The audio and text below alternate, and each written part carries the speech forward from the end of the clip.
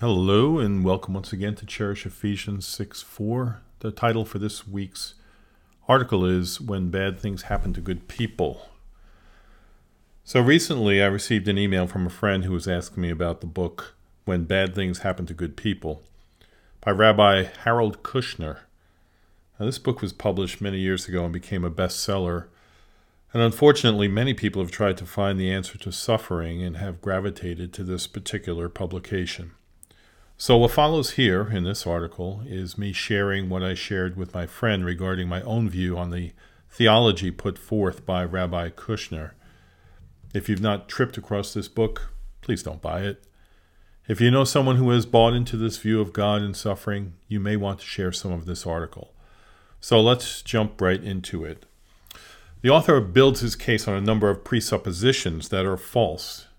Because he's Jewish, he's drawn conclusions based on the Old Testament only, and that's not a problem as far as discussing this, his point of view. There's more than enough in the Old Testament that will help me speak to the issue. So here's one of his points. He says the fundamental cause for suffering in the world is the free will actions of men, and this is false. The cause for suffering in the world is that sin came into the world as a result of disobedience to God by our first parents, Adam and Eve. Thank you very much. Since that time, the propensity to sin has marred the hearts and minds of every person that has been born, and even the creation does not behave as it was originally created. Note that the ability to choose right or wrong, free will, existed before and after that first sin. Free will is not the problem.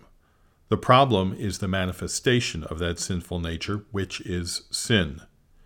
Also, it is true that there is a great deal of suffering that comes from the action of sinful people toward one another, but there is also a great deal of suffering in this fallen world that has nothing to do with the actions of men. So, take for example, think of diseases, natural disasters such as hurricanes or earthquakes, etc., etc.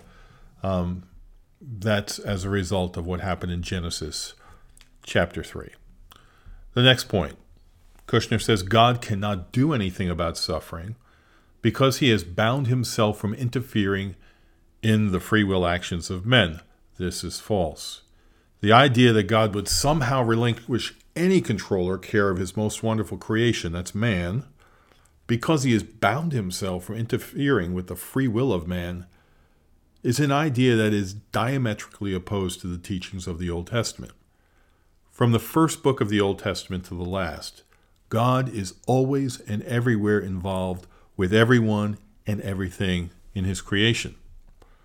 The story is a story of deliverance, intimately guiding his people from the sinful actions of men. So we can track that with every key figure, Abraham, Isaac, Jacob, Moses, Joshua, David, and so on. And through oppression, bondage, wars, other threats, God, quote-unquote, interferes.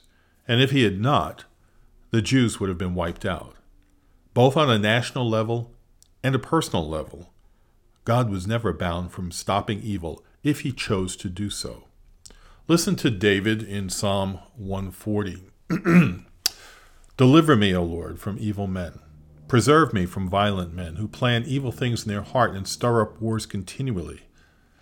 They make their tongue sharp as serpents, and under their lips is venom of asps. Guard me, O Lord, from the hands of the wicked. Preserve me from violent men who have planned to trip up my feet. The arrogant have hidden a trap for me, and with cords they have spread a net. Beside the way they have set snares for me.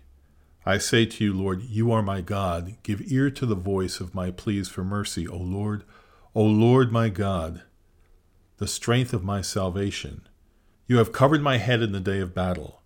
Grant not, O Lord, the desires of the wicked. Do not further their evil plot, or they will be exalted. As for the head of those who surround me, let mischief of their lips overwhelm them. Let burning coals fall upon them. Let them be cast into fire, into miry pits, no more to rise. Let not the slanderer be established in the land. Let evil hunt down the violent man speedily. I know that the Lord will maintain the cause of the afflicted, and will execute justice for the needy. Surely the righteous shall give thanks to your name. The upright shall dwell in your presence.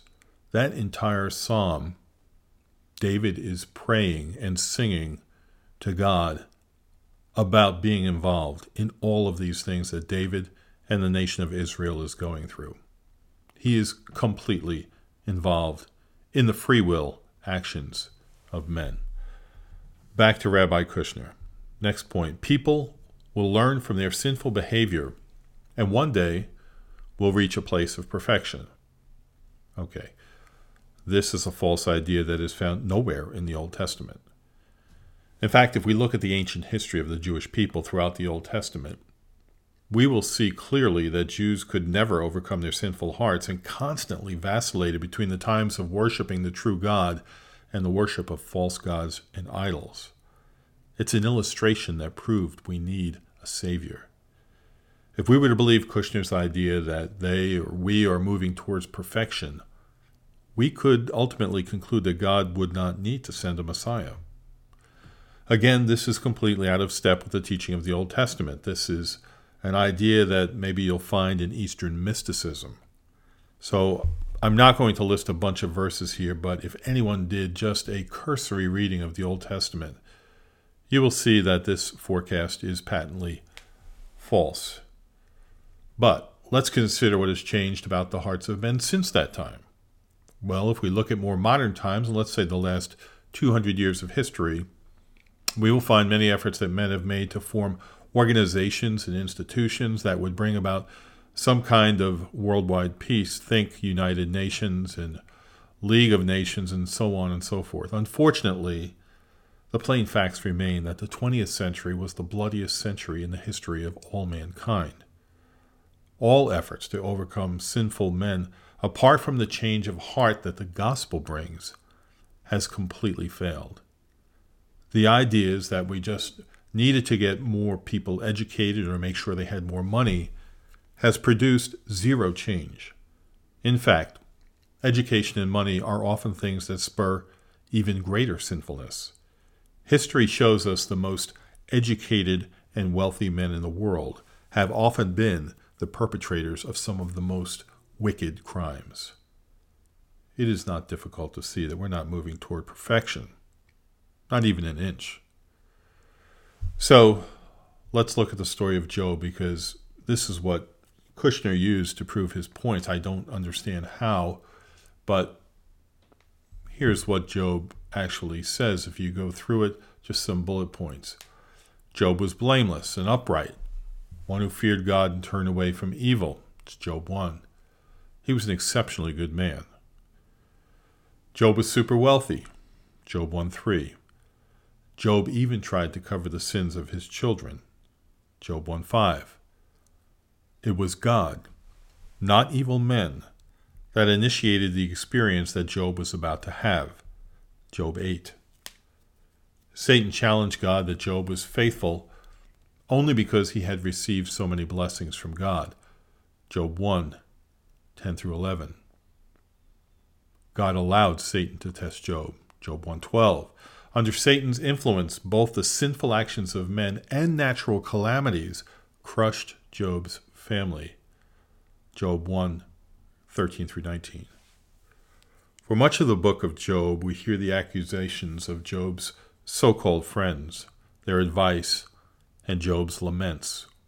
His friends think Job is hiding his guilt because they assume God is punishing Job for his sins.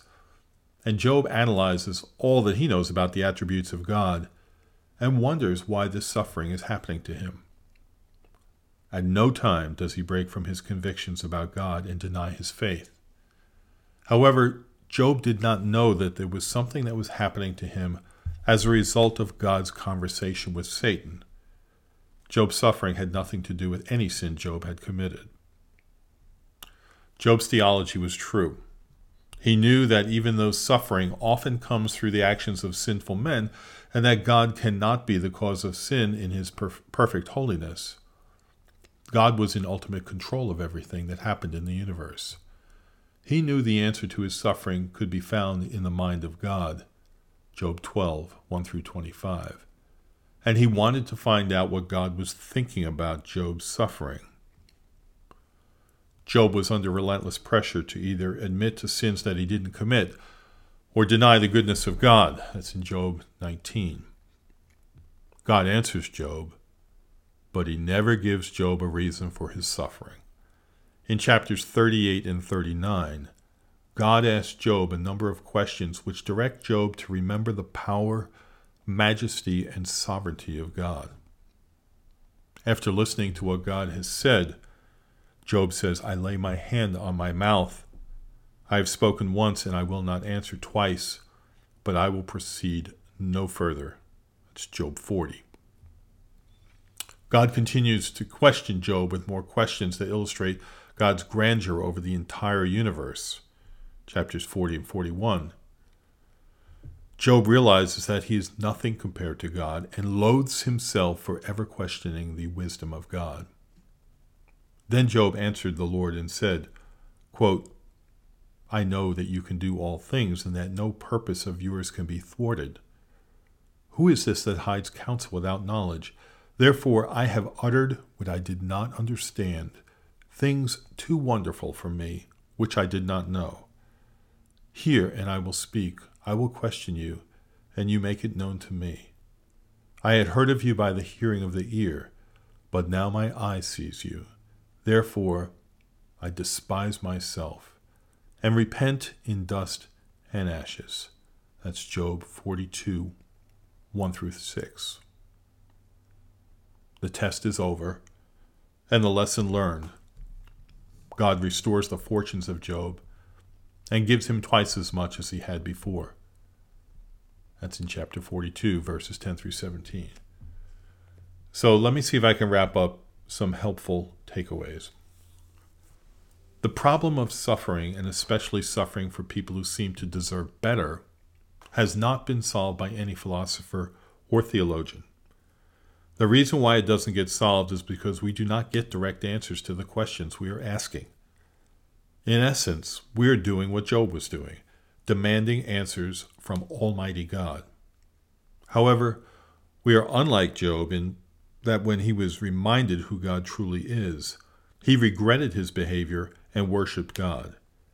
Instead, when we don't get answers to the questions we have, we either dismiss God or create some kind of belief system that allows us to disconnect suffering from God.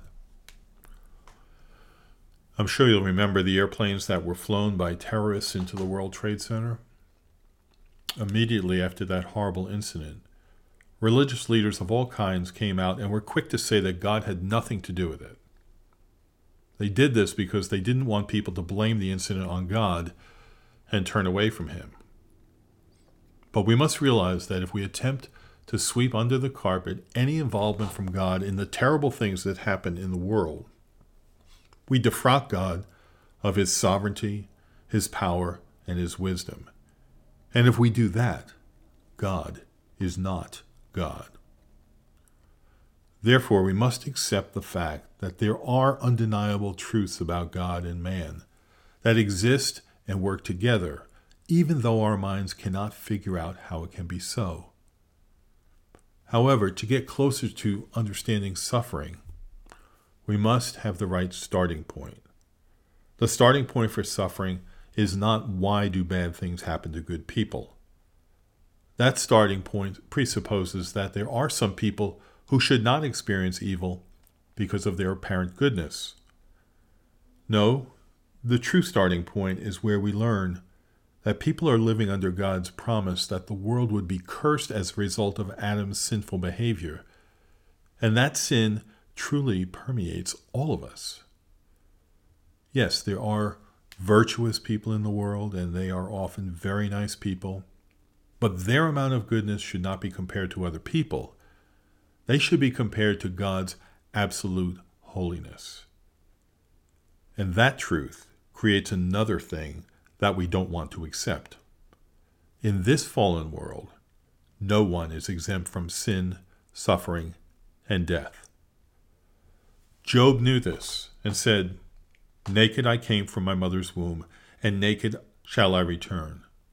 The Lord gave, and the Lord has taken away. Blessed be the name of the Lord. In all this, Job did not sin or charge God with wrong. That's in Job 1:21 through 22. Know this. God is intimately involved in suffering and has a wise and good purpose for every bit of it. Often we don't understand it, but sometimes we do. I have two powerful examples for you.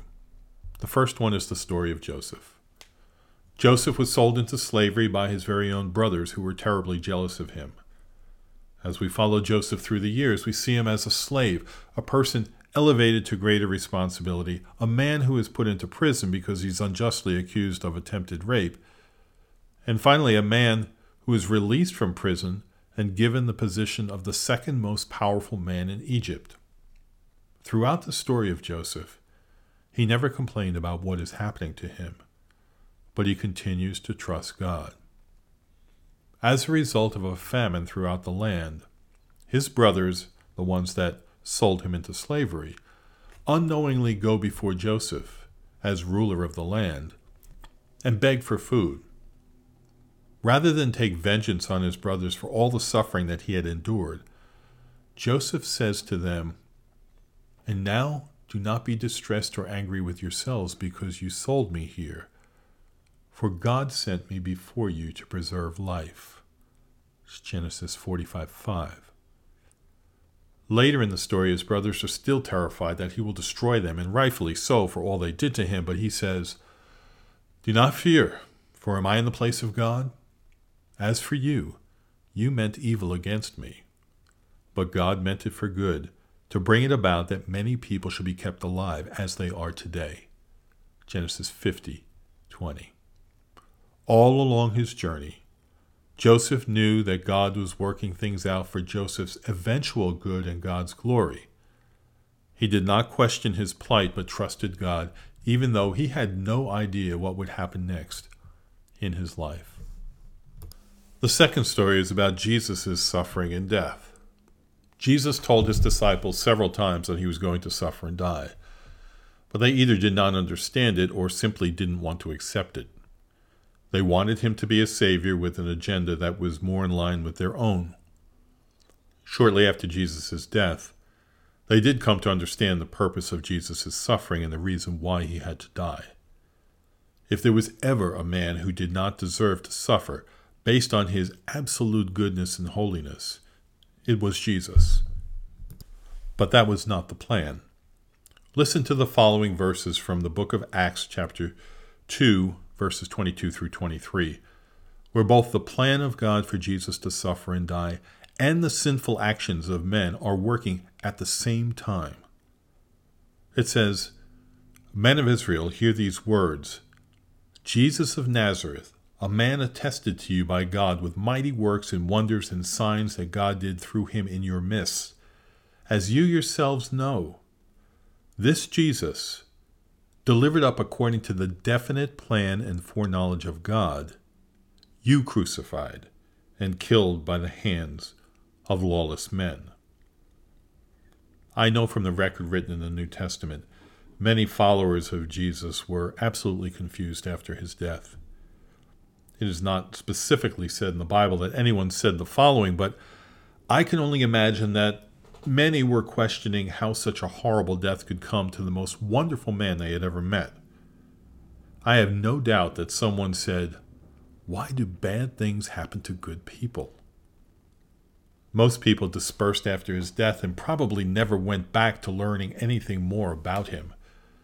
But if they had read and understood the Old Testament, they would have known that the Savior was going to be a suffering Savior. It had to be that way because our real enemy is not people or governments that oppress us. The real enemy is sin and death. To conquer sin and death, there was and is only one person who was qualified to serve as our substitute and endure the punishment that we deserved. And this suffering, experienced by the man who least deserved it, was a suffering that carried pain beyond what we can imagine. Yet it was the most gracious and meaningful event that God could ever plan for us. The suffering of Jesus is the only way out for people who want forgiveness for their sins now and beyond the grave. Thinking all this through, I hope we can maintain a true perspective of God and suffering and realize that we are not going to get all of our questions answered about suffering. If Job were here, he might ask us, did you create God for you? Or did God create you for him? If he is the creator, does he have the right to execute a plan that he is pleased with? Or must he bow down to the creature and learn what he must do to fit into being the God that agrees with their wishes? Lots to think about. Thanks for listening. See you next time.